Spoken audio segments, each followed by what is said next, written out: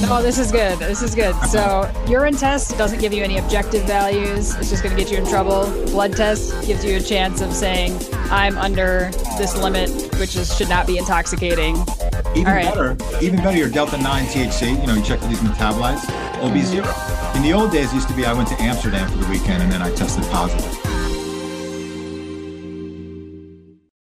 Hi, Rick Mikata coming to you, Risk Management Monthly, the November issue, November 22nd, Thanksgiving week. Rachel is on the line in Phoenix, and we have a special guest, Frank Lovecchio, who is with us also in Phoenix.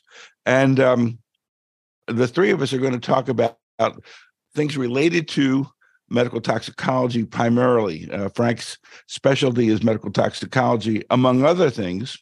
He's involved with the Banner system, in which is a large system in Phoenix. He's involved with the county system there as well. He's involved with ASU, where he is sitting in his office now. And Frank and I've heard Frank's name for decades and decades and decades because of his involvement in emergency medicine. However, we've never met until I asked Frank, and I may have been on a cold call, if he'd participate in our boot camp course that we do in Las Vegas. And we were looking for a medical toxicologist, which brings up a really kind of sad note. My good friend Jim Roberts died about maybe 3 months ago now, who was a medical toxicologist, among other things. His real claim to fame was this huge book he writes every 4 years called the Procedures in Emergency Medicine. So, Frank, welcome. Rachel, welcome. We've got some interesting stuff to talk about today that we've never really talked about, and which definitely has medical legal aspects. Rachel, I'd like to start off with something that you brought up a couple of days ago, which Frank is right in tune about regarding medical marijuana. Not medical marijuana, physicians smoking marijuana and the potential implications with regards to getting a job. Sure. I'll open up with that. And then I'll also say the way that I met Frank was at ASAP. And I just think it's a funny story. So you and I were walking around ASAP and yes, we were just kind of schmoozing, and we got hungry and we spied these sandwiches, but they were on the other side of this glass cage. And we needed to get to them, but the only way to get to them was we had to listen to a speaker. So we decided it was worth it. So we kind of crept in halfway through this talk to get these sandwiches, and we sat in the back by the sandwiches and we're eating them, and we, begrudgingly started listening. And as we were listening, I leaned over to you and I was like, dang, this guy's really smart. Like, that's what I said to you. Like, who is this guy? He's really smart. And then I heard him say, I work in Phoenix. And I was like, that's weird. There's this really smart guy in Phoenix. I've never met him. I want to meet him. And so afterwards, since we missed the start of it, I didn't know who he was, but I knew this really smart guy who worked in Phoenix, and I wanted to meet him. And so we walked up there, and then one of my colleagues popped up on stage and clearly knew him. And she introduced us, and it was Frank. So wow. Small world, yes. Small world. Yeah. Thank you so much, Rachel. I heard a lot about you too, obviously, because of your dad. I don't want to say I have your dad's job, but part of it.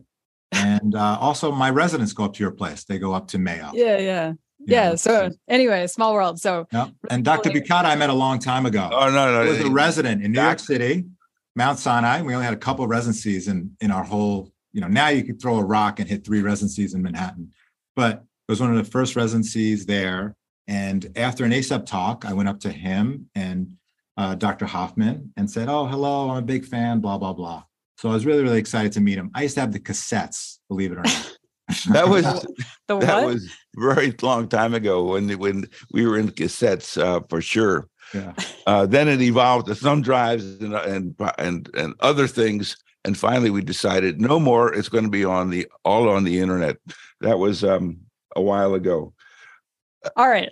So here's the dilemma. I do want to acknowledge your dad because he was the dean at the University of Arizona. Was it ASU when the ASU, Arizona State? Yeah, because he was the dean at Mayo, and he kind of retired of sorts and came down to Arizona, where he took that job to get that medical school started. ASU hasn't had a medical school, which is kind of strange because it's a 35,000 student university without a medical school, and yet University of Arizona, which is down the street in Tucson, much smaller community for sure, had one for a long time. So let's get started Okay. with your story. Okay. Okay. So here's kind of the conundrum or the issue that I raised. We'll call it hypothetical, but so there was an issue I became aware of where a physician, we can just simplify it actually, applied for we'll do a simplified version, applied for a job. And as part of that job, they did a drug screening test, and the test came back positive for marijuana. There was no language in the contract for the job that this was going to be an issue because in this particular state, marijuana is legal. And so the applicant didn't really curb their marijuana use because marijuana is legal. And test came back positive. Job offer was rescinded without any warning. And so physician had relied on this to move to that state, get a house, whatever, and job was rescinded without warning. Physician out of a job has relied on this. Do they have any recourse? Well, they didn't get the job yet, right? So you can't kind of get an employment sort of attorney. The testing is really, really tricky. I mean, so what? He had a urine drug screen, I assume, positive for marijuana. It suggests that you could say with certainty probably used in the last 72 hours. Okay. And, it's a little trickier too. It might be a little bit longer if you take edibles, but if you smoke, one time, one puff or two, you'll likely be positive for about 72 hours. That's what we could say. We can't say that he's high. We can't say that he was high during the time. And most of the time, you're high maybe 2-3 hours or so, usually peak within an hour. But that's a difficulty, right? Hospitals don't want to get into the business of saying you're intoxicated, you're not intoxicated. They just want to say you're positive, end of conversation, And his argument is, yeah, I used because it's legal and nobody ever told me I shouldn't. If I would have been told, I wouldn't have used. Yeah, it's a tough one. I think we mentioned earlier too, that we do it to our residents. Our residents go through the whole application, they get accepted and the match, then they have to get fingerprinted and then do a drug screen. But they are kind of warned, at least, I don't know if it's in writing, but certainly everybody tells them, we check for everything, including marijuana. And if you're positive, you can't get a job here, which is pretty traumatizing if they lost a job. Mm-hmm. So the washout period is something like 3 or 4 days. And so it'd be best if you don't smoke for a week. Well, would that be a safe thing to say? Yes, it would be. You see studies or you see reports where people are positive for like 28 days. That is the rare exception. That's a very, very heavy Rastafarian type who smokes multiple marijuana cigarettes, multiple joints per day. If you have a lot of fat on you and you smoke every day, you could be positive for up to 2 weeks or so. Ooh. So you got to be careful. But if you're just a casual user, hypothetically, people have said to me, I'm getting a drug test on Monday morning or Monday at noon, and I use Thursday night. Will I be positive? And I say no. And they say, well, what should I do? I say, just to be cautious, you should drink lots of fluids. They go, wow, I looked down on Amazon. There's this great kit to help me beat it, to help me beat the test. All of those tests tell you, take this one pill, it might be vitamin C or placebo, and drink 4 gallons of water. Or, it'll have caffeine in it. So it's like a diuretic, or very, very low dose, like Lasix or something like that. So, you don't want to be too dilute. You don't want to be too dilute, especially the day of, because then they'll reject your test. But lots of fluids beforehand. I'm not telling you how to beat drug tests, but hypothetically, if you were asking me, that's what I would tell you.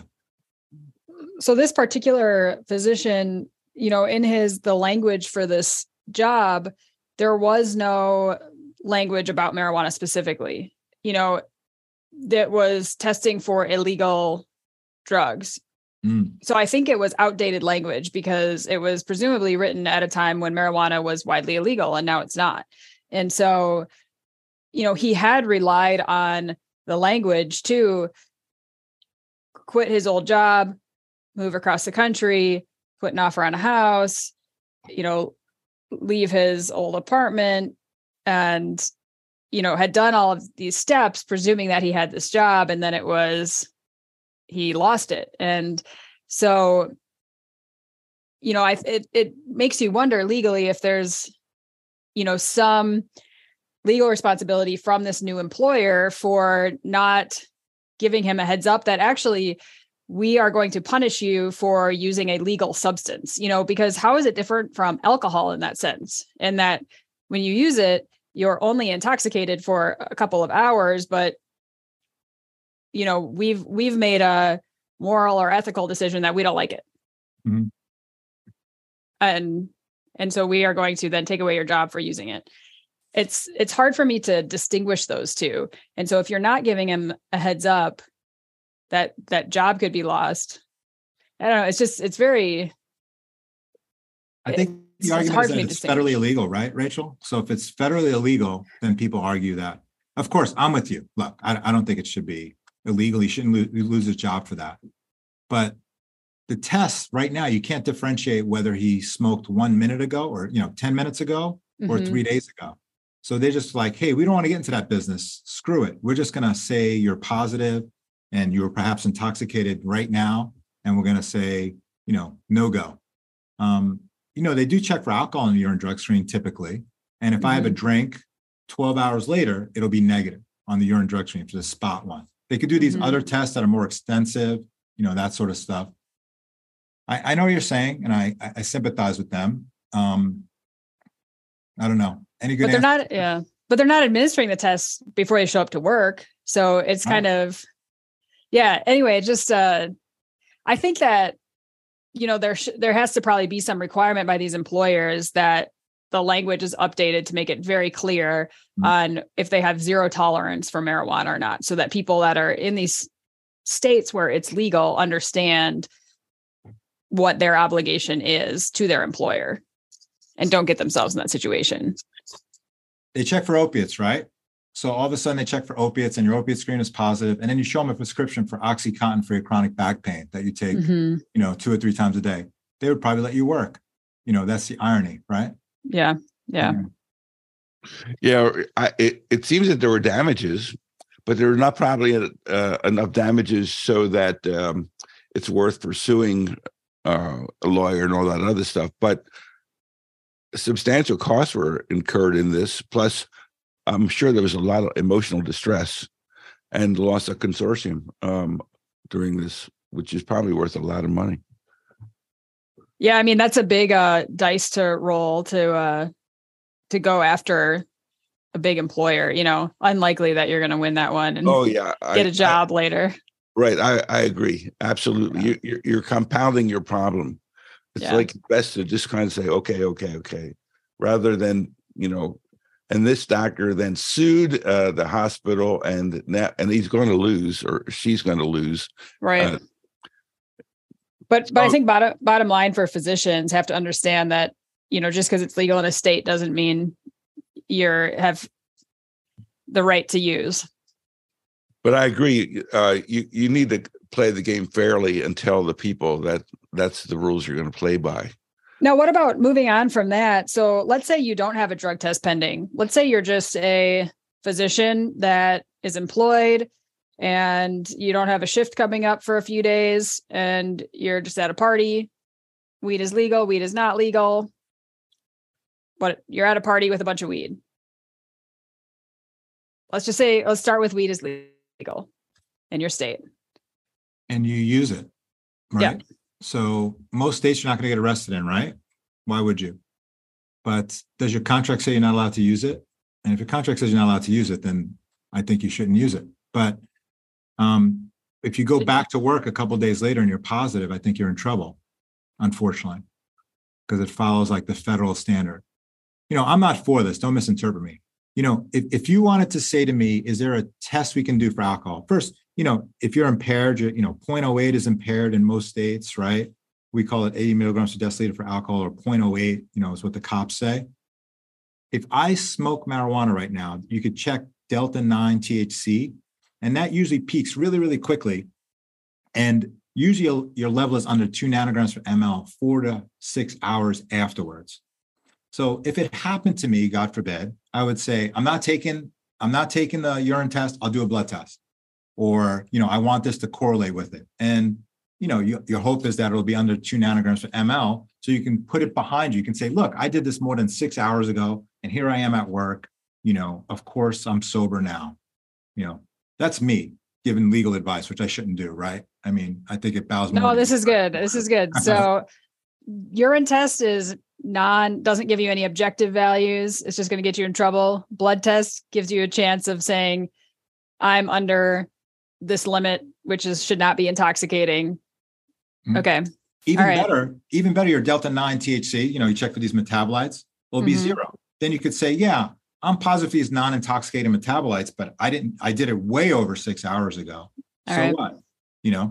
In the old days, it used to be, I went to Amsterdam for the weekend and then I tested positive. Now it's wherever, most states. The tide is turning. I always thought that this administration was going to make it federally legal and it was going to be a lot easier. But what we tell people is, well, you can't get a DA license now because you tested positive. And if you can't get a DA license, then you can't really practice at our institution, which really, for lack of a better word, sucks. Yeah. Yes. So we don't have any solutions except don't know the rules. Don't smoke before you're tested. Are you seeing contracts that have express language about marijuana use in them? I'm told that ours has it because some of my colleagues who are gonna, obviously, Phoenix is like a big shuffleboard with people moving all around. They said, hey, we're gonna come work for you. And then they told me about it. And they said, hey, I've used marijuana. And I did tell them to do that. I said, that's your decision, et cetera, but you have to wait for at least 3 days. He says, well, I use every day. I said, all right, try to extend 5 days, drink lots of fluids, et cetera. And if you drink too much fluids, your urine's going to be very dilute, and then you're going to be considered, quote, positive. So people are usually told, drink lots of fluids, maybe with caffeine, it'll cause this diuretic effect. And then maybe the day of the test, kind of just hydrate with like Gatorade, which will, kind of bring your specific gravity up again. Okay. Maybe not where we wanted to go with this talk, but I'll also tell you some cool ones that I've seen. One of my favorite parts of my job is doing legal stuff. And I love it because you learn something new every time. And so you have a guy, who maybe works for, we'll say like a trucking company or something like that. And he tests positive for marijuana. And he says, hey, this is not on me. I went into a shop and it said CBD. And I've been applying CBD to my joints forever. True story. It's almost impossible to get CBD non-pharmaceutical, like if you just go buy it at one of these million shops that have signs up, that does not have THC in it. So another rule is, don't use CBD, don't use hemp oil, don't use CBD, because that will show up positive. Unless you buy from, Merck or Pfizer that tells you it's 100% CBD, it's going to show up as a small trace of THC. Really good advice. Yeah. So, are there any more issues related to marijuana that may have some medical legal consequences that we ought to know about? What do you think, Rachel? Do you think it's like worth talking about some of the medical stuff, like the hyperemesis syndrome that we see? When people use marijuana in the past, I never used to see this hyperemesis stuff. And now it just seems, I don't know if it's more potent and that's why, but we just see people have this rip-roaring vomiting, et cetera. And it's hard to convince people that it's related to their marijuana because this hyperemesis syndrome usually happens, at least a month after. They might have been using it for, months to years. And I don't know the right way to treat it. I know there's case series where they do all of these weird things, sometimes even, apply stuff to their belly, they give them antipsychotics sometimes and they stop vomiting. But it's one of those things, maybe working at a county hospital where I could spot across the room. You hear that retching, like, the devil has got them. And it's like, they're like screaming and vomiting and just like, okay, that's got to be, hyperemesis syndrome induced by marijuana. But I don't know if you got an approach to it. Do you have a good approach or a good feel of how to treat it? We see a lot of it. I don't know if we see it, the folks frequently enough, for this chronic problem enough to know how successfully we're managing it. We do a lot of droperidol in our shop, which tends to work acutely more successfully than most other things that we use. So that's probably my personal go-to. But yeah, I don't know. Do you have a personal No. preference? When I was the director of the poison center here, we used to tell people to take a shower, and I thought that was ridiculous. Oh yeah, I mean hot packs crazy. and such. Yeah. Yeah, there's something about the vasodilatation, and maybe it's droperidol causing a little bit of vasodilatation because of the alpha effect, or Haldol, et cetera, causing that. So I don't quite understand it, but I Usually think go ahead. no, I think the teaching point is, you got to tell people not to use it anymore, unfortunately, which really bums them out. And yeah. And, our GI folks, they usually come in wanting to see GI. That's why they've made it up to, North Phoenix, Scottsdale, because they're seeking a GI specialist appointment. And our GI folks won't see them unless they're 3 months of cessation because, wow. And so that's what we're preaching to them. Like, unless you've been off of it for 3 full months, you will not be seen by a specialist. And that's essentially a stop for them, a full stop. And then by that point, they don't need them, which is essentially why GI draws the line at 3 months for them. And by the time they've seen us, they, one of the ways that we kind of confirm what's going on is they tell us, yeah, our hot water's out in our house because they've just been living in the shower that long. Good stuff. Yeah. Or in Phoenix, you can just go outside in the summer, just lay on the ground. It's probably the same effect. Yeah. Shall we move on to another issue that may have some medical legal applicability? You want to do opioids? Sure. I think we should talk a little bit about it. And I think the opiate of the day is fentanyl, right? I think fentanyl is, of all the drugs of abuse and, whether intentional or non-intentional overdose in the US, opiates is the number one killer. And of the opiates, fentanyl is the number one killer in that opiate group. So I used to think, that the pandemic would eliminate all people overdosing, et cetera, because most drugs are smuggled over across the border. And actually, we've seen a surge of deaths and we've seen a surge of opiate use. So it's kind of had the opposite effect. But I think the medical legal aspects of fentanyl use is what to do with the patients after they get Narcan. And I don't know about where you guys live, but many times people are found down, the classic opiate triad, decreased respirations, pinpoint pupils, altered mental status. The most important one, which we don't always mention, is response to Narcan, because other things can give you that scenario and not respond to Narcan, but they respond to Narcan, they wake up a little bit. And, how long do you keep them around? And I think it's really a tough question. When it first came out, we used to keep people around for a day.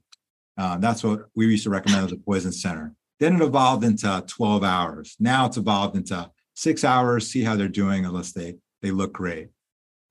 Because the fentanyl pill, no one takes a fentanyl pill by mouth. And, they have a 30 on them, M30s. And the reason why they have an M30 on it, they're supposed to mimic OxyContin 30 milligrams.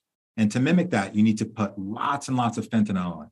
Sometimes, 3,000 micrograms. So think about it. If you have somebody with rip-roaring abdominal pain or a fracture, you might give them 1,000 mics. This is like many, many fold higher than that.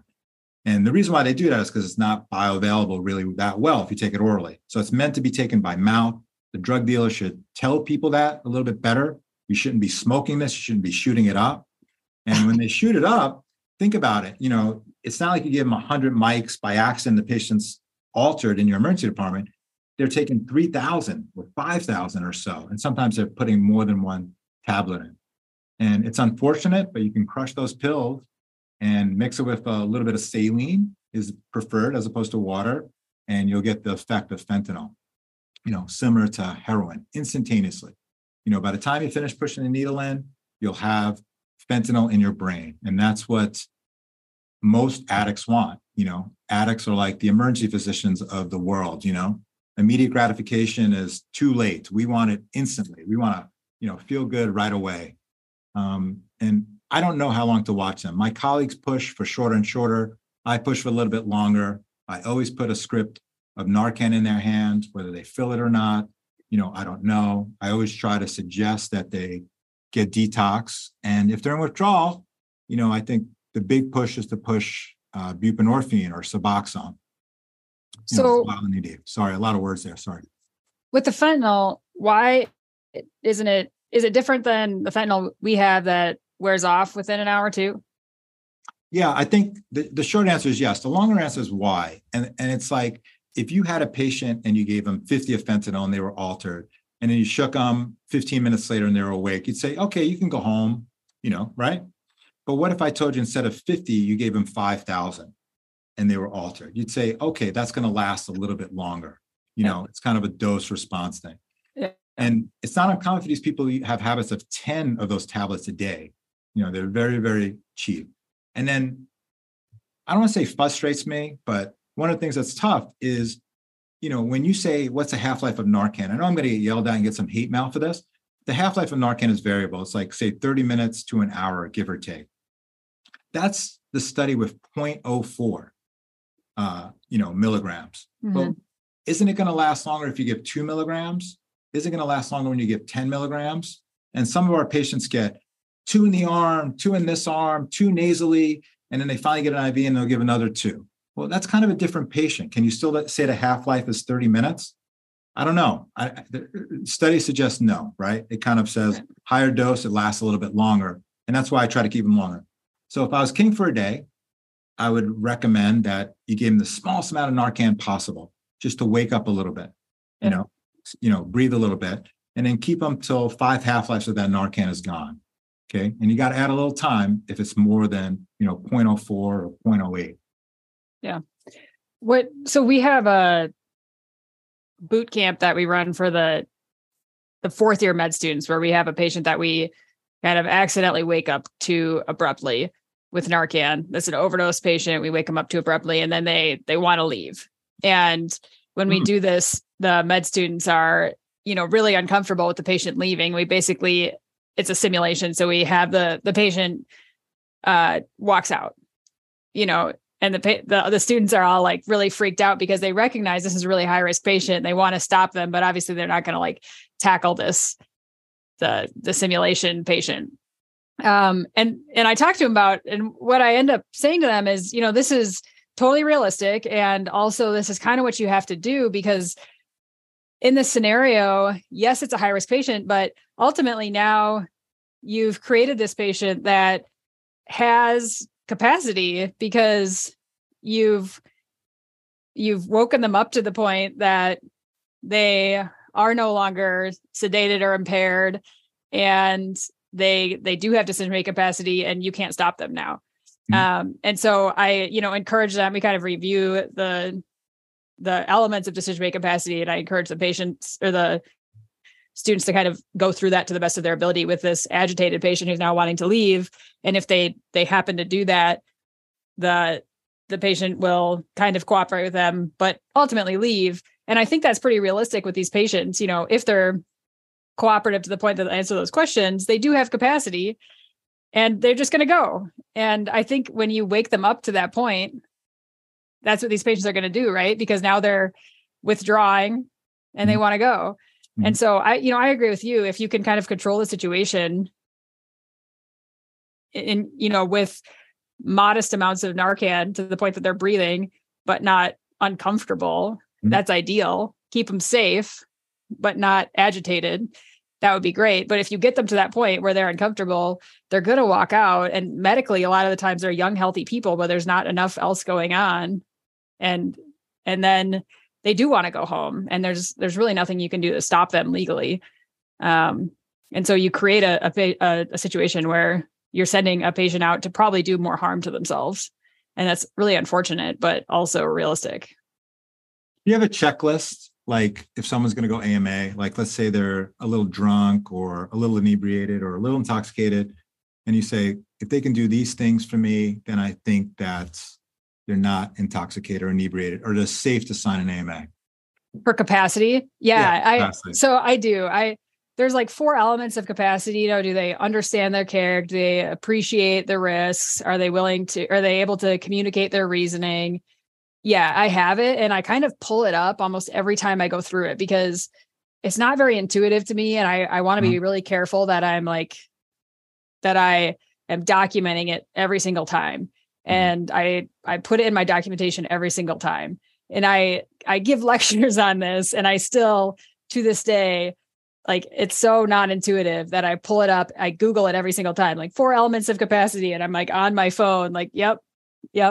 Okay. And I still do it like that for these patients because they're so high risk, and I want to make sure that I've done it. So I do it for these patients. I'll do it for the drug patients and, you know, those rare patients in between where they're making terrible decisions, but I can't stop them. So you do the same for alcohol, et cetera. It doesn't really matter what's impairing you. Right. I mean, because that's the fear, right? They kind of go out and do something stupid, do drugs again, or get hit by a car. And then you're kind of on the hook. Yep. And there's just so many times where, you know, that's all you have to do. And like elderly patients, for example, that are just, they make terrible decisions a lot. And really you just have to demonstrate that you know, they might just have a UTI and they're refusing admission, and like, they're kind of on the fence of being weak or something. And you're like, gosh, there's a really good chance they're going to fall and break their hip. But I think they have capacity. They think they have capacity. But if you're documenting, you know, that you at least tried and you took the steps, you took the time, and you document it, I think that's very protective, you know, in all of those scenarios. So I, you know, chart that, and it really doesn't take that much time, but it's very rarely charted. Do you like ask the nurses like what they're charting? I've learned that the hard way, you know, and by doing some of these legal cases, I've always asked the nurses, it's like, okay, what are you going to write about this? You know, I don't try to influence them, but I say, I'm going to write that I usually have a witness. Okay. Yeah. And try to say, okay, we're on the same page here. You know, you understand what's going on. You could repeat to me, like, you could die and something bad could happen, et cetera. Well, for conversations like that, I would have the nurse in the room with me so that it's, you know, I don't have to ask after the fact, like, what did you write? It's just like, we're all in the same room. Right. Yeah. That's what I mean. Yeah. Have them in the same room so you can make sure you're writing the same stuff. Do you ever put them in an Uber? You let them do whatever they want? Can they walk out of your emergency department if they're like drunk people? Yeah, they're drunk, but feel like we almost always are getting them a ride somewhere safe, especially because we're pretty isolated. You know, if you're walking out, you're like in the desert, you know, there's nothing around us. Yeah, unfortunately, we're by a train, by traffic, and it's just very worrisome. And we definitely pay to get them to a destination. Mm-hmm. But we also, you know, that's easy for me to say because have more resources than I think a lot of emergency departments. Yeah, I think it's easy to ask when this person gets injured and they left the emergency department and somebody needs to pay, you know, did they really have capacity? And so your checklist would be really helpful. But then the other issue is, have you really advised them of the risk of leaving so that, in fact, that they really understand the potentially worse things that can happen to them? Because I think if they have capacity, and you say, listen, you know, there's the chance that you're leaving with this chest pain that you could have an arrhythmia and drop dead. I think that's important that they know the potential consequences, because they might say, well, I didn't know I could drop dead. You know, I just thought I had a heart attack, and they don't know necessarily connect the dots about the potential consequences of leaving. So I do think there's clearly a risk, because you hear of these cases where people leave, and the other thing that relates to that is when they're leaving and they've just basically eloped.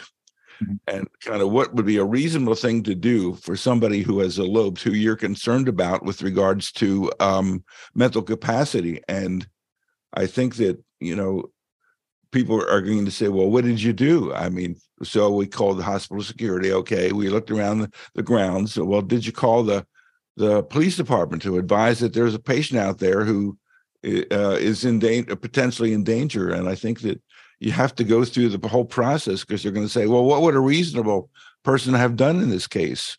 You were very concerned about this patient, and yet you didn't really kind of follow through to what others would think to be a reasonable thing to do. Do you think it's reasonable to call the police on these cases, like the local police, and say, hey, we got a patient that kind of absconded?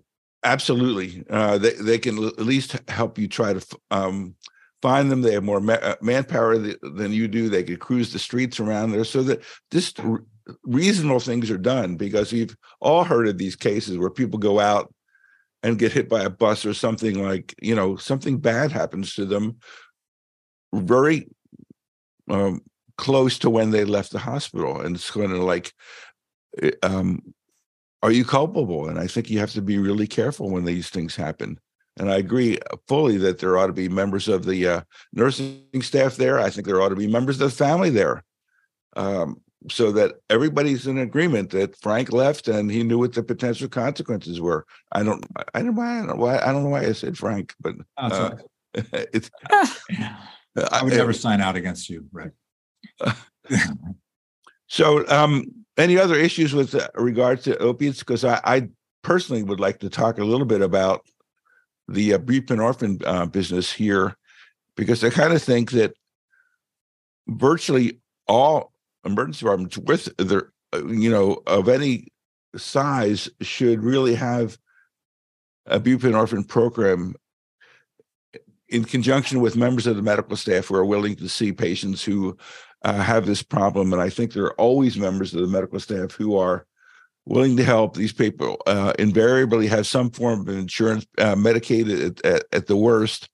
And I think that it's kind of one of those things where the question is, why didn't you have a program? I mean, all it requires is that the ER folks do this and that, and that certain primary care doctors agree to see them within a short time of their emergency department visit. And is that so difficult to achieve?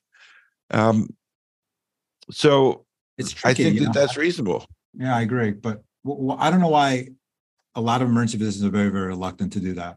They don't feel comfortable. It's just, I think maybe it's an education gap. If you give somebody Suboxone, if I got you out of withdrawal and it required 6 milligrams Suboxone, and it's the middle of the day, I'm so confident that I could give you another 6 milligrams in your hand and say, tonight, when you start to feel withdrawal again, take this. And then tomorrow morning, you can see, one of our outpatient doctors. That's an ideal world. But of course, that the potential that they walk outside and take all 6 milligrams at once, and still nothing's going to happen. When I say nothing, almost nothing is going to happen, because they reached kind of this ceiling effect. I mean, it's magical. When this drug first came out, I said, this is not going to, bear the test of time. It's just too good to be true, where if you take 6 milligrams and that gets you out of withdrawal, and that's perfect. If you take another 6, it doesn't make you higher, I mean, you do get intoxicated if you just take the drug a little bit. Obviously, it's a pain reliever. And when we mix it with Suboxone, it's buprenorphine and an antagonist. So if you inject it somehow, it would cause you to go into the acute withdrawal. The joke is you'd only ever do that once, because it'd be the worst withdrawal of your life. So I think we should. And I think the big barrier is maybe some knowledge of this whole, drug and a better understanding of it. They don't rely on these patients. They feel uncomfortable with them. A lot of it gets diverted. If you write it to a pharmacy, sometimes they sell it on the street. Well, even if they do sell it, it's good for them to sell it on the street, because it'll do the same thing for their colleague addicts. I mean, I've heard people say, well, they're going to sell it. And I've heard that it's like, well, so what? It may be doing some good, right, if they do that, because it will not exceed a certain level of brain capacity involvement. So I think that this is an evolution of emergency medicine. I mean, Suboxone and buprenorphine were really not something that we were familiar with like 10 years ago, but it is now. And I think that it's kind of like we need to evolve with the science. And I think that these folks are in are in serious trouble. And if we can help them by seeing them in the emergency department, acknowledging that they had a near life threatening or ending, maybe that'll give them the heebie-jeebies a little bit about continuing. Maybe not, though. Mm-hmm. And if you can say, okay, well, we have this other treatment that was not available in the past. I don't think it's hard to do this. And I think that the initiation has to come from emergency physicians. It's not going to come from anybody else in the hospital. It needs to be an emergency medicine initiated endeavor. And I think that, Rachel, are you familiar with hospitals doing this?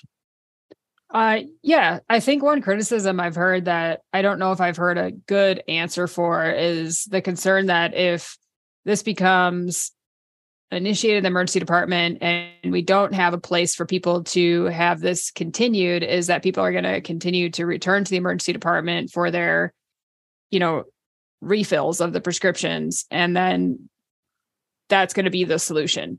And that we're already kind of becoming primary care for everybody else. And so what's the answer for that? Well, I would ask, I don't think you can really give this stuff out without some reasonable follow-up expected. I mean, it's kind of like you're only kind of, we're not necessarily able to prescribe it unless you've got an X waiver. They've made getting X waiver a pain in the butt. I think ACEP is really trying to.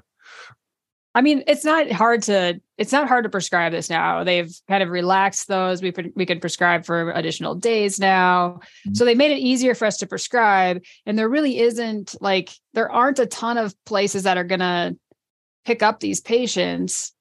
So it's easier for us, but where are these patients going to go now? Rachel, in our city, there's dozens, there's a group that gets Medicare funding and government funding. And they guarantee from the, CEO, chief medical officer's mouth that they will see anybody that walks in that day. So we usually try to tell them to go, in the morning, the next morning. There are a lot of places, and I don't know, Arizona's maybe not as progressive as some other states. I imagine other states have this too, where you can kind of go and get, not necessarily Suboxone. Sometimes they put them on methadone, which is a whole other topic, but they usually can get resources. I mean, there's a lot of federal money that's gone. Yeah, I was going to mention that too. There is a lot of money, and so it's just a matter of, I think, or not that it's all that easy, but connecting these resources so that in fact you now have a program. Mm-hmm. Yeah. And not so much locally, but just going to some of these talks at ACEP, that was some of the concern that folks were raising in the audience is, if we do this, we don't want these patients coming back, I think you were talking earlier about giving somebody Narcan and they start to go into withdrawal. And I think that's one of the if you give buprenorphine and they're not in withdrawal, you can kind of precipitate withdrawal. So they wouldn't like that. Mm-hmm. But there's kind of easy protocols, I think, that you can follow where you just kind of do a withdrawal scale. And if you're greater than this number, you can do it. Right. And sometimes you got to wait or you tell them to come back the next morning or something like that. Maybe not in your ED. But I always say this to people, like when they give too much Narcan, the guy's up and withdrawing, and then he wants to leave against medical advice. And then the guy's a jerk because he wants to leave against medical advice. I usually say to them, hey, did you get COVID or the flu this year? How'd you feel? And they're like, they usually say, I felt like crap. And they give all of these things. I go, picture your worst day of COVID. And all you had to do is walk, 100 yards from our hospital and take one pill and all of that would go away. You would do it, of course, right? You would do anything to kind of relieve all of those bad symptoms. Yeah. That's why I think it really comes to play. I mean, I know nobody dies of opioid withdrawal. That's a general kind of consensus that you don't die from the withdrawal, but you're going to feel like you're going to die. And there's an easy treatment where they could just go back on the opiate, which we don't want. We want to put them on something else that's a little bit safer. Yeah. When you do the drug screen on those folks, I think we didn't really, about the opiate thing. A lot of hospitals don't have fentanyl in their urine drug screen. Okay.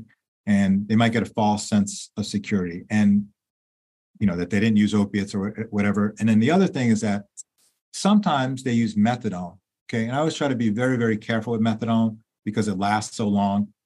So if I overdosed on methadone, somebody gave me methadone, and you did a urine drug screen that was positive for methadone, you're obliged to watch them even longer because it kind of could come back, the respiratory depression, stuff like that. But I say be careful. I don't know if you check urine drug screens on all these guys or just kind of follow clinically. Do you guys do that? It's variable. We don't have a standardized practice. Yeah. Go ahead. Yeah, go ahead. That's okay. Speaking of measuring, could I just go back to the alcohol business? Because I think one of the things that you wanted to talk about, and I agree, is what's the utility of doing a blood alcohol in a patient who's clinically intoxicated? Would you go through a little bit of that? You want to go first, Rachel? It's kind of this is so controversial, but you want to say what you do? All right, sure. I'll do mine, and then you can do the expert critique. No, not at all. I don't. You're the expert. I think a lot of it is a legal question, right? Yeah, I think it is. Yeah. So let's see. I'm trying to decide. That was a yes or no question. Wasn't that No, I don't think there's a right or wrong answer here. I sure don't get blood alcohol levels in most of my patients. Let's see. I think that if a patient is really altered, and it's unclear that it's all alcohol, that there is a role for blood alcohol testing in like severely altered patients. Okay. I often get it in those patients. If a patient is just slightly intoxicated and they're brought in for something else and you're just expecting them to kind of clear up, or you're not really concerned about their level of intoxication, I generally don't get blood alcohol levels in those patients. I'm really not worried about their intoxication.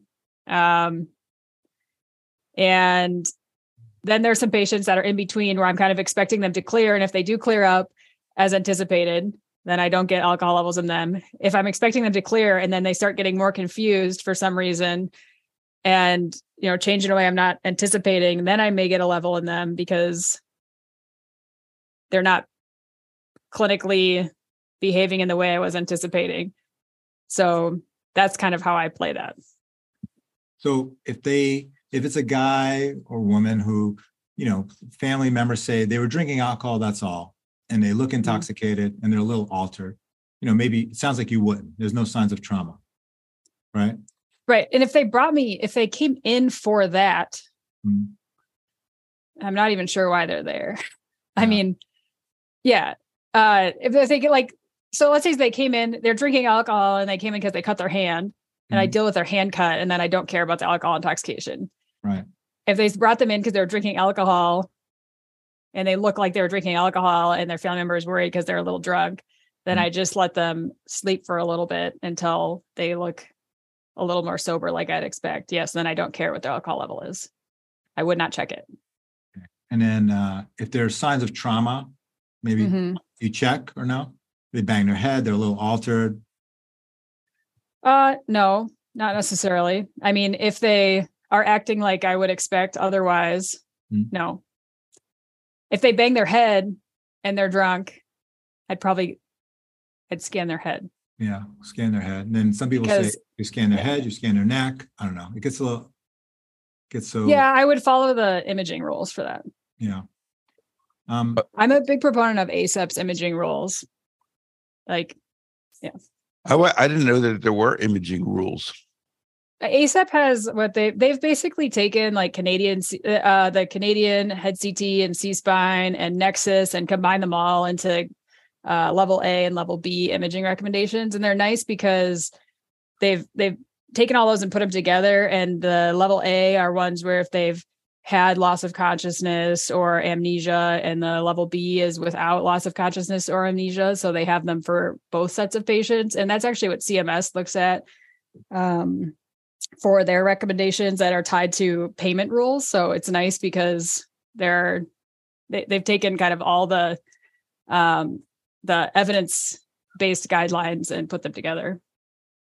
Man, I was totally not aware of that at all. And I wonder how many of our colleagues are aware, especially when you get into the situation where you don't follow them and they say, well, are you a member of ACEP? Do you acknowledge that this is a highly regarded professional organization? And are you aware of the guidelines that they have for the treatment? And you say, yes, I am a member, and I guess I know I'm not. And I think that that's a place where guidelines can potentially get you in trouble, especially if they're not written carefully, where in fact they become rules. Canadians are really good on, the ACA rules, the head rules. They like the word rules, which is not generally what you think of Canadians. Canadians are nice people. They're very agreeable people. They don't mandate anything up there. Well, those ones are nice, but those ones were only like validated with patients that lost consciousness or were amnestic to the event. And that's not the majority of patients. So they actually don't apply to most patients that you're looking at, which is what, when people are applying them, like residents and stuff, they're pulling up Canadian head CT and they actually are not relevant to the patient sitting in front of you. So it's actually ACEP level B recommendations that they should be looking at.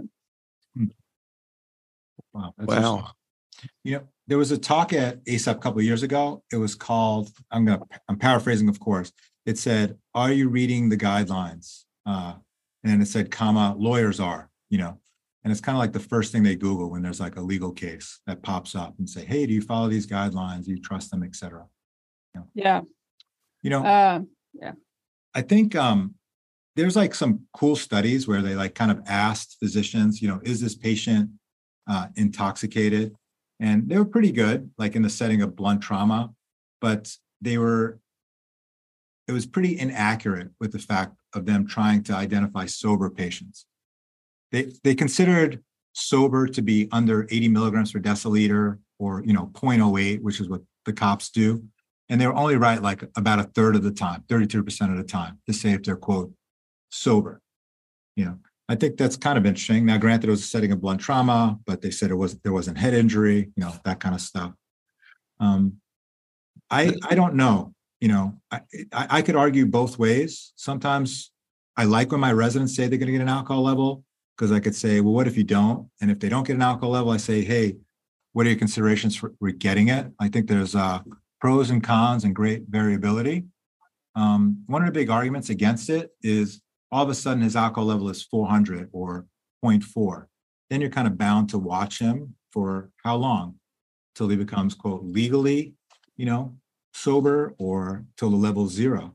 Because that's what one of the things I think, Rachel touched on the use of blood alcohols in the clinical setting when you're trying to make a decision whether this person is solely intoxicated or there is some other thing going on as well. But the other part of this relates to when you may be able to discharge a patient. And I've really had strong views that one of the reasons not to get a blood alcohol is because we know of the straight line metabolism of this stuff, so that you more or less will know what the blood alcohol is when they leave the emergency department.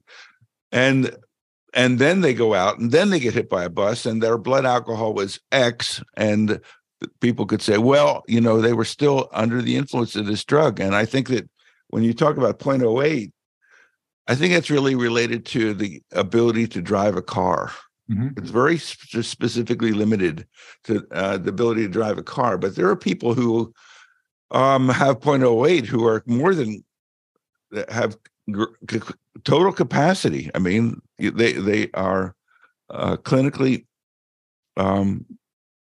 pretty much okay, even though the number is 0.08. So I think that they had to draw a line someplace, and they've lowered the line in most states to 0.08, but it used to be higher, and so it's kind of like, in some ways, it's kind of arbitrary. But in our business, letting people go who are intoxicated, I think having done a blood alcohol just because they're intoxicated is kind of like, I don't think it's a good thing to do. Mm-hmm. I think you should do it only in the setting where it's clinically necessary because you're concerned of the potential, the reasonable potential of something else being there. Because I want to let people go who are intoxicated, who were intoxicated, because I've made a clinical assessment that they are okay to go. Their speech is clear, and you've written a paragraph or a part of a paragraph that makes it clear that you believe that they are they have the capacity to leave, and that they are not ataxic when they walk, and those kinds of things. So you paint a picture of somebody who is okay to go, or get picked up by their brother and taken home, those kinds of things. So in that case, if you got an alcohol level and you said, clinically they're not intoxicated, they're okay to leave, et cetera, but technically their level was still high. We'll just say it was 120 or 0.12, and they left and something happened. The alcohol level kind of hurts you in that case if something bad happened to them. Well, I think it'll be used against you, clearly. If something did happen and maybe you were wrong, in your terms of your assessment. Mm-hmm. Mm-hmm. So that's why I think it probably puts you in a bit of a box. And so I certainly would not do it routinely in intoxicated patients. And I don't think anybody really does it routinely anymore, because I think that they know the potential risks. I hope they know the potential risks.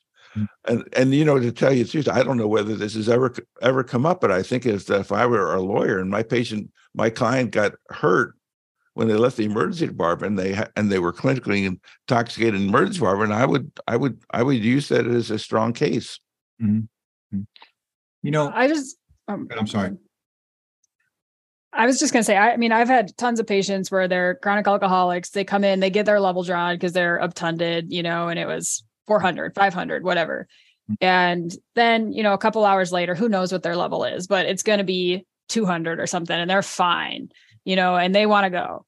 And after an hour or two of fighting with them and them destroying the department, I'm ready to let them go. I know that their level is whatever it is. It's not normal. And I let them go because they're driving me crazy. I think this is the level they live at. It's more dangerous for me to let them keep dropping. And I made the decision in my head that they're being more disruptive to the department. There's some danger in keeping them there. And I don't think I'm helping anybody else in the department, the nurses, myself, by continuing to kind of try to manage them in the department. And ultimately, I think they're just high risk patients wherever they are, at home, in the department. And I definitely tend to let these patients go when their level is greater than 0.08. Whether that's right or wrong, I don't know. I don't think we have case law to really inform us. I think once they step into the emergency department, they are just legally high risk patients, whichever way you want to cut it. And you own that risk when you sign up for them, and you own it when you discharge them. When you say let them go, mm-hmm. I think you mentioned earlier that you work at a place where they kind of would just walk into the desert. You let them go someplace with a family member or someplace safe, that kind of stuff, right? That's what you're saying. I get them a ride to go where they want to go. Ideally, there's somebody else there with them. I'm sure that I've let them go home by themselves too, but they don't go out onto the street where I work. Yeah, I think it's reasonable if you have a relative who's going to pick them up, and they're not going to fall over and hurt themselves when they leave. Yeah, that you definitely have an elevated blood alcohol, so you can always make the case that somebody's going to be compromised. Which I would go back to ask the question about this patient who had the marijuana in their blood level. Is it reasonable to say that a physician can work with marijuana in their bloodstream? Is that related to them potentially making judgment errors or anything like that? Because we don't really, it's not zero, which is what we like. It's positive. We don't have a quantification of it in terms of the blood level necessarily.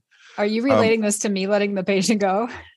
No, I'm wondering what is the risk here? Because doctors, if they had any alcohol in their system and they made a mistake, that would be viewed as maybe one of the reasons that occurred. If you have any marijuana in your bloodstream, or your urine, does that mean that you are in any way compromised as a worker? And that would get around all of this stuff about it's illegal and it's at the hospitals don't want to deal with it. After you're hired, you can come to work and have lots of marijuana in your blood stream or your urine. And so I wonder, what are the risks here in terms of being a clinician and being, it's kind of interesting if you had a mistake if you made a mistake at the hospital, it was obvious.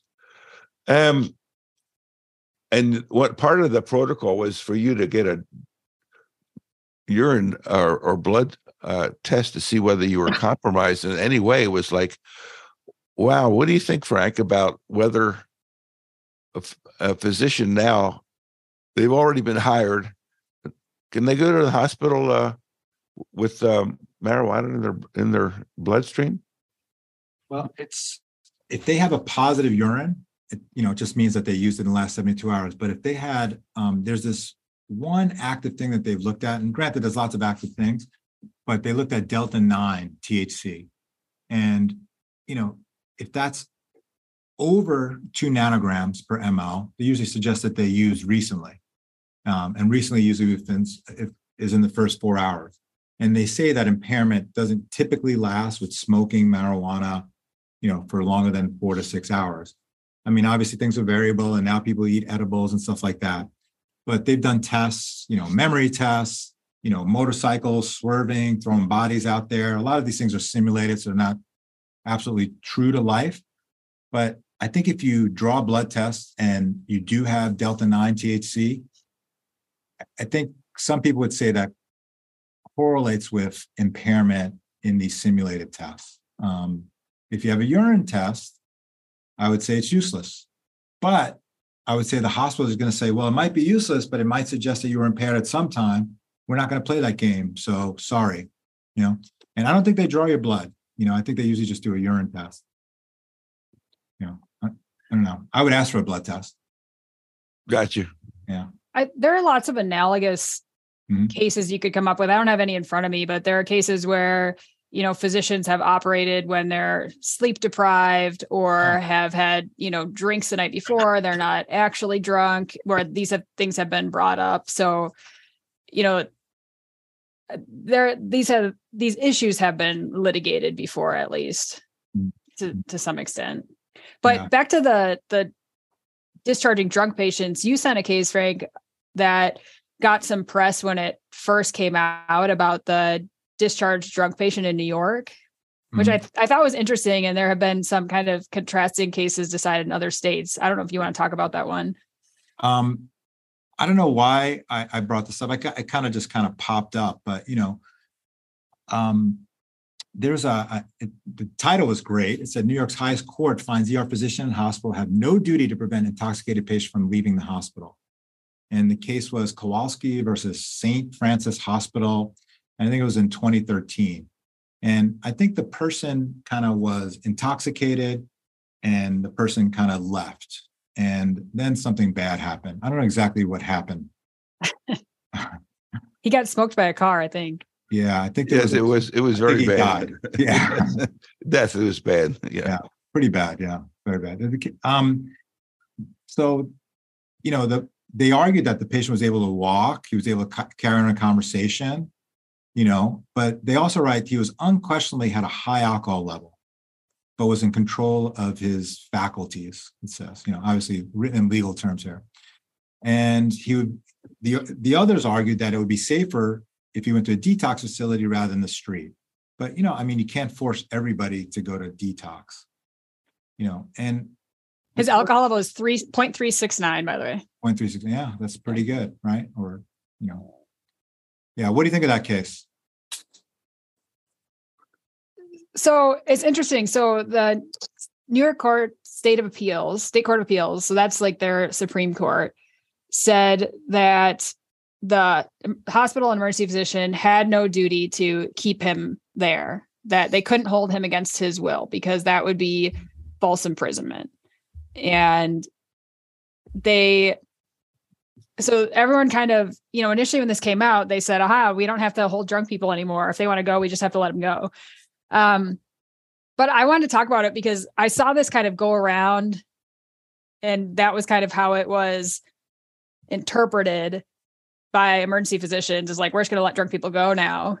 But I wanted to like put a couple little caveats on that. Okay. First of all, it's one state, so every state does its own thing. Second, New York has a kind of a couple of weird laws. It has this thing called the mental hygiene law. And that basically says that when a drunk person comes into a hospital under their own will, not when they're brought there, but when they come in on their own, if they want to leave on their own, you can't stop them. You shouldn't stop them. Versus if they're brought there by somebody else because like somebody's worried about them or police bring them in or something, and they try to leave, then you actually should stop them. And so this guy, he come in with a friend because he wanted to go to detox, and then it was taking so long that he left.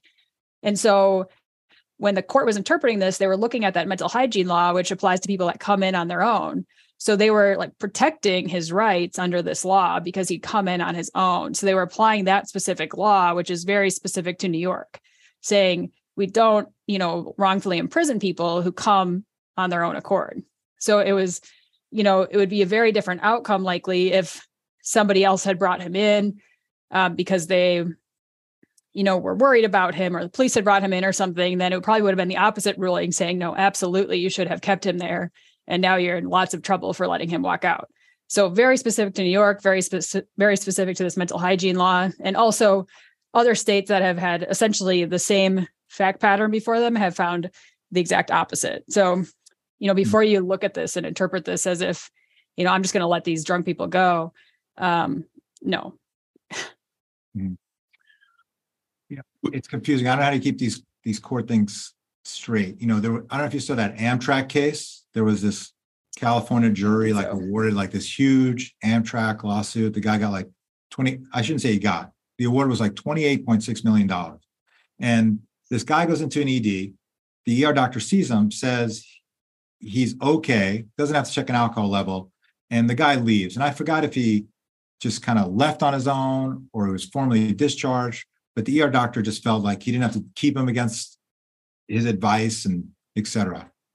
And then he goes out and lays on a train track, and Amtrak train runs over his legs, and he's a double amputee. And when he wakes up, obviously it's a long hospital course, in court, he doesn't remember anything. I don't remember going to the ER. I was drinking. I don't know if I drank in between the ER and the train station, all of those things. I don't know. But the ER doctor was held liable, I don't know, 30% or, $10 million in that case. Obviously, the big money is Amtrak. And there's videos of this case, if you ever want to Google it. It's dark. And the kid is dressed in all black, and he's sleeping on the train track and he gets his legs cut off. Very, very tragic. That scares me too. It's like, should the ER doctor have like forced this guy to stay? Sorry, I'm going to tackle you. I'm going to tie you down, with the chance that he gets battery charges against him. I don't know how often that happens. I mean, you'd probably have a better handle on how often battery charges happen against physicians, but that case really scared me. So I should have given you both cases, one, the New York law, and then this one, We talked about the Kowalski decision a bunch of times here. And I think that doctors should just do the right thing, because they're not going to know the nuances of the law as Rachel defined it. Certainly not. They're not going to know this bifurcation there. I think you just need to do the right thing. And if you break the law, it's kind of like, who's going to fine you, or who is going to fine you that you should be criminal, not put in jail because you broke this law. It's like, but arguably, nobody's going to do that. Arguably, he was doing the right thing. Like, this guy wanted detox. Who knows how long that wait was? Maybe it's a month-long wait for detox. For his. Well, the right thing was to let him go. And, that's what I'm saying. And so in that case, it's a bad decision. And the fact, in that case, it shouldn't be generalized by any stretch of the imagination. I just think that when this comes up, it's just kind of like, do what's medically right, and a group of your peers will not basically attack you because of this. And frankly, what's the likelihood of you being hauled into court except for the Kowalski decision? And it's like, don't worry about it. Just do the right thing and forget it. So you think it was okay that they let him go? That you guys talked about this before? Yeah, I mean, I think that these are all nuances about how compromised this person was. I agree that I do remember it was somebody who was brought to with his friend, and he was waiting for detox. Yeah. And so you don't know how compromised he was necessarily, but I think that this is not extrapolatable to 99.9% of the people who you're going to deal with, you're going to make a decision, are they safe to go home? And you're going to, now that Rachel mentioned it, if you want to bring up the 4 issues of capacity, then go to it. But I think it's largely a clinical judgment. I think in this case, you're not going to protect yourself much by documenting capacity with this guy and his, maybe you could try document capacity with this guy and a BAC of 0.369 or whatever it was. But I think what you can do is document that you're making the decision because you think it's in the best interest of this patient. And that's going to go a long way, because when we see people get in trouble, it's because they essentially have no documentation. And it looks like they're just trying to get rid of a problem patient. You've got to, put a little time in to say that, to demonstrate, like, if something happens to this guy, you made this decision because you thought it was in the best interest of this guy. You spent some time thinking about him. It wasn't just like, guy's drunk, he wants to leave, I let him go. It's, he is intoxicated, but we have a safe plan for him. I spoke with him. Right. This is what he wants. He knows that he's welcome to come back at any point if he changes his mind. I got him a bus ticket. I saw his friend. He was ambulating well. I gave him a sandwich, whatever it was. So it was a person. The future judge, the future jury recognizes that you saw this individual as a person. You cared about him. You cared for him.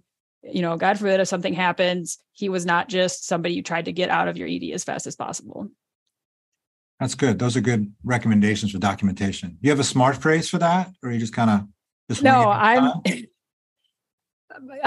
People that have heard me talk know I'm kind of anti-smart phrase, because I think you can sniff them out, and the more that you can see that that you thought about that particular patient, and there's something in your documentation or throughout your documentation, it's patient specific. I think that's like very apparent to people that are looking at it in the future. And I don't think it takes that much longer, Yeah.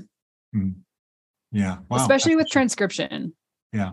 Yeah. I think the idea of having these phrases are obviously they're self-serving, and these little paragraphs. And I think that if it comes out in court that this is a paragraph that has been used in the past, it's identical to the past. It's like, well, the doctor just pushed a button and blew out this, really covering their butt paragraph, kind of thing. But in fact, you use that all the time, and it wasn't specific for this patient necessarily.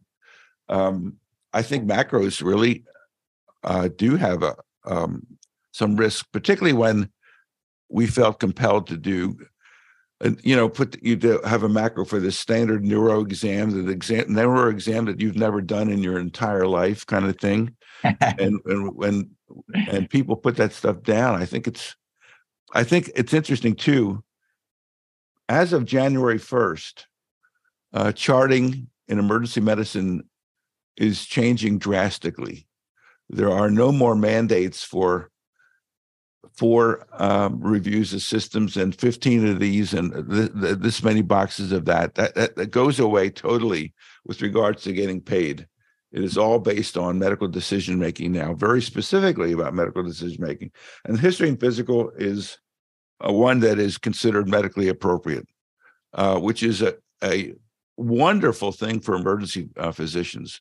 These rules that came up in 1995 regarding documentation are gone. The only thing left is medical decision making, and so that now dictation, I think, will become the primary way to document, because you'll do a paragraph that is a fraction of what you used to do before, perhaps, and it will be customized to this individual patient based on what is wrong with them. And I think that these forced histories and physicals that had all of these elements, that, especially I love the box that said all of the systems checked and negative. I mean, that was a lie on freaking every chart that needed 15 of these, you know. The government allowed you to lie. Here's the box. Check that box, okay?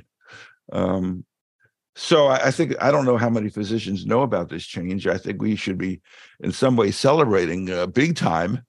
And but we do need to learn more specifically now how medical decision-making goes, because that's how you're going to get paid now, strictly on medical decision-making. I think that's great, right? Because yeah, absolutely. Anybody could check the boxes, like you said, but I tend to be an under-orderer, you know, county hospital, teaching. And so let's say I have somebody who I think is intoxicated. I might not get anything on him and just watch him and see how he progresses and document his exam, et cetera. But some of my colleagues will say, well, he's altered, so I'm going to check labs on him. I'm going to check a CT of the head. And if I get a CT of the head, I'm also going to check a neck, because I can't rule out a neck injury. I was like, you know, there's not a bump on the guy. And then when you do medical decision-making, then that guy could say, I ruled out hepatic encephalopathy. His liver enzymes are normal. I ruled out anemia causing his coma. You know, he's not anemic or something silly, you know. And I just fear that this sort of medical decision-making is going to lead to more people ordering tests rather than saying, you know, logically, he doesn't have this, doesn't have that. You know, you almost get a high test order sometimes is going to get more money out of the system. I hope not. But no, actually, that's probably not true now. I'm excited that you say that. Tell me why. Because there is some element of it related to tests, but not as much as you would think. And tests are counted as like individual. Like if you order a comprehensive metabolic panel, which is like 15 tests or something like that, that's considered one test. Because the test is defined by its CPT number. Anyway, a comprehensive metabolic panel, it's got one number. It is one test. But like a D-dimer is also a unique test, and a troponin is a unique test, and an EKG is a unique test. They all have specific numbers. However, it's not the totality of those numbers in terms of adding them up. It's kind of like that's just one component of the medical decision making. And so there are very specific instructions, and I think, frankly, doctors are going to need to kind of get familiar with those. Yes, they've been relieved of this burden of all of these checkbox-oriented kind of things, but they do need to know now a little bit more specifically what the coders are going to be looking for in your chart, so that they can charge a level 5, level 4, level, those kinds of things. I think it's absolutely wonderful. They've been doing this in primary care now for 2 years. It was an experiment of such, and I think it was also done in urgent care as well. But I have a friend who is the head of CMS for the Southeast region of the country, and I've known him forever and ever. And about 3 or 4 years ago, there was an ASAP meeting in San Diego, and I remember talking to him about what they were going to do or try to do in primary care related to getting rid of all these boxes. And I said, well, what do you think? Emergency medicine is kind of like primary care in terms of these boxes. What do you think about emergency medicine? And I remember him saying, to this day, he said, no way was that going to happen in emergency medicine. And yet here, this wonderful relief is upon us. And I think it's terrific. But on the other hand, you need to know about medical decision-making and what will be counted in terms of your ability to level 4, level 5, because it's really fairly specific now. And medical decision-making always had this issue about data and risk and those kinds of things. But now they've defined it a little bit more specifically, and in some cases, it is substantially different than it was in the past.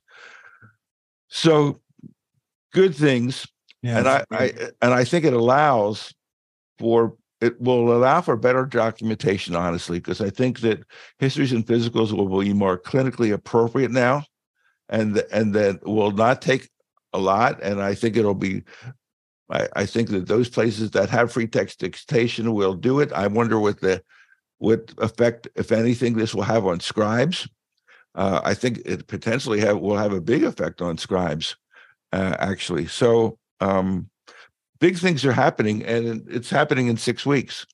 Wow. Do you think it's going to increase scribes or decrease scribes? I think it will decrease scribes, honestly, but you have to have free text dictation. And I think, honestly, you always needed free text dictation for medical decision-making, which was by far the most important part of the chart, something that doctors really needed to do. I mean, scribes could do the review of systems and all that other stuff, but when it came to, unless you were standing there and they were basically taking your words, But ultimately, this is just billing for the physician fee schedule, but all of the other services like CTs and everything is separate.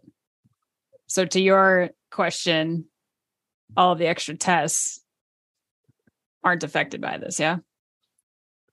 No, they're not affected by it, but Okay. but their role in terms of determining whether this is level 4 or level 5 is different, because there are equally weighed parts that relate to the risks of the treatment that you're going to be rendering. It set that's one of the things. The amount of data is another thing, and there are 2 or other things which I'm blocking now, but which have become very specific about what you need to do. So I think that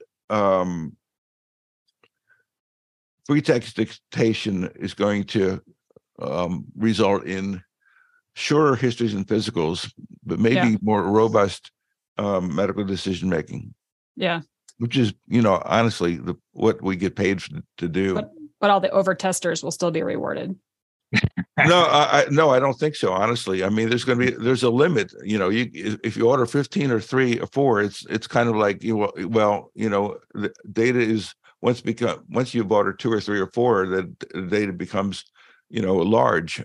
So I don't think that if you order 10, it's going to be, you've already exceeded the large. I'm very concerned, honestly, about training programs where residents leave who are just test machines. Right. And this issue about, doing an exam with a patient kind of thing or is de-emphasized, and ordering is emphasized. And I think that I'm very concerned, because I think that that's the trend. So, Frankie, I think you may be in the Jerry Hoffman minority, and because people think they're covering their butts when they do these things. And we're teaching residents, and what you're teaching them is to be ordering machines. Oh, yeah. Whatever. In general, a lot of people do it before they see the patient, right? They're in triage, they have abdominal pain. Let me order these labs, these pain meds, it says nausea, let me give them this, without saying hello. All right. Should we summarize some of the legal points we talked about before you guys get on your testing rant? No, testing rant's over. I wondered whether, in fact, there were other things, Frank, in your list that that we have skipped over that may have been important. So we covered opioids, we covered marijuana. I think there was a couple of other things on your list. I think we covered alcohol. I mean, all of these topics could be like 1 hour, I think, in of them by themselves, excuse me. I think we covered the buprenorphine stuff. We covered a little bit with the alcohol stuff. I think we covered AMA enough, right? I think so. And capacity and stuff. I think we beat that to death, actually. Okay. And then we covered the pros and cons of getting levels, I think, of alcohol. Right. Yeah. And I think you've been a terrific help in dealing with some of these issues, which, especially, with regard to marijuana, which is really going to come up, I think, very frequently. And Rachel, the case that you brought up is kind of like is scary. Yeah. Because I think the hospital did a substantial disservice to this physician by not telling him the rules that they're going to play by. And it sounds. I wrote down some stuff. You want me to write down some of the stuff we talked about? You guys can disagree with it. Go ahead. All right. So don't assume it's okay to use marijuana if when you're moving to a new state, even if it's legal in the state that you're in. That's kind of in reference to that first case we talked about. All right. Don't buy CBD from suspect sources because it's likely to have THC in it and you'll test positive. Very good point. Reputable sources only. Then we got some tips for how to beat a marijuana test. Thank you, Frank. Dilute. So you're likely to be positive for 2 to 3 days longer if you've got a high percentage of body fat or if you have high frequency use. But you can dilute your urine. Yes. But not too much. Wow. Drink some caffeine at the end and then give yourself a day to maybe some Gatorade or something with some electrolytes to beat the test. I meant to ask at the time, you invalidate your urine if it is too dilute. Is that true, Frank, on these tests? Absolutely. Yeah. We invalidate it. Yeah. If it's it doesn't mean that you flunked. It means that you have to take it again or something, or did it mean that you flunked? I used to do medical review officer work, and that would be a flunk. That would mean if you go so low, it means that you added water to it. But if it's still physiological, it usually means you repeat it. And usually they tell you to hang out and wait. So yeah. In overdose cases where you're needing naloxone, strategy would be to try to wake the patient up slowly with lower doses to avoid getting the patients agitated where they're wanting to leave prematurely. If you get in that situation, consider using Suboxone or buprenorphine to try to mitigate this. And those could be useful in a lot of situations. We're probably underutilizing those. Blood alcohol levels are not necessary, but if you do use them, considering getting follow-up levels to document sobriety, or document sobriety clinically, and just recognize that there is inherent risk in doing that. So, be clear in your chart about discharging those patients. Can we clarify that point about repeats? Yeah, throw your 2 cents in.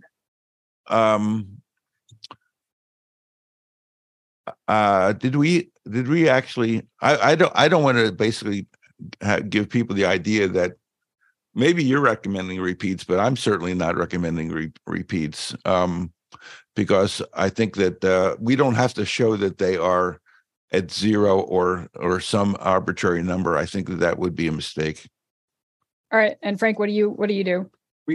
No, you usually don't repeat. Okay. But we didn't really talk about it, but the range of metabolism is wide. The average person, give or take, is 18 to 20 milligrams per deciliter. So if your level is 100, it takes you 5. Yeah, per hour. Sorry. If your level is 100, it takes you 5 hours to get to 0. A lot of people put 35, and that's the rock star. That's the Olympian of drinking. That gets up that high. Okay. Yeah. And for pretty much all these scenarios, when a patient's leaving that's been intoxicated, document capacity, as we talk about over and over here. And the last thing I have written down is come back and do opioids with us. Oh, that's awesome. Not that do them with us. You know what I mean? Yeah. Talk about opioids with us. Wow, that's awesome. It's such an honor. I'm looking for my cassettes when I go home to see if you can find one of that. I would like to see a cassette. She doesn't know what a cassette. What is a cassette? Yeah. No less one of our cassettes. Rachel, you grew up in the CD era. You know what a CD is? I know what a cassette is because, they had these things where you could for $1, you could get 15 CDs and they would mail them to you and then they would rip you off if you forgot to send it back or something.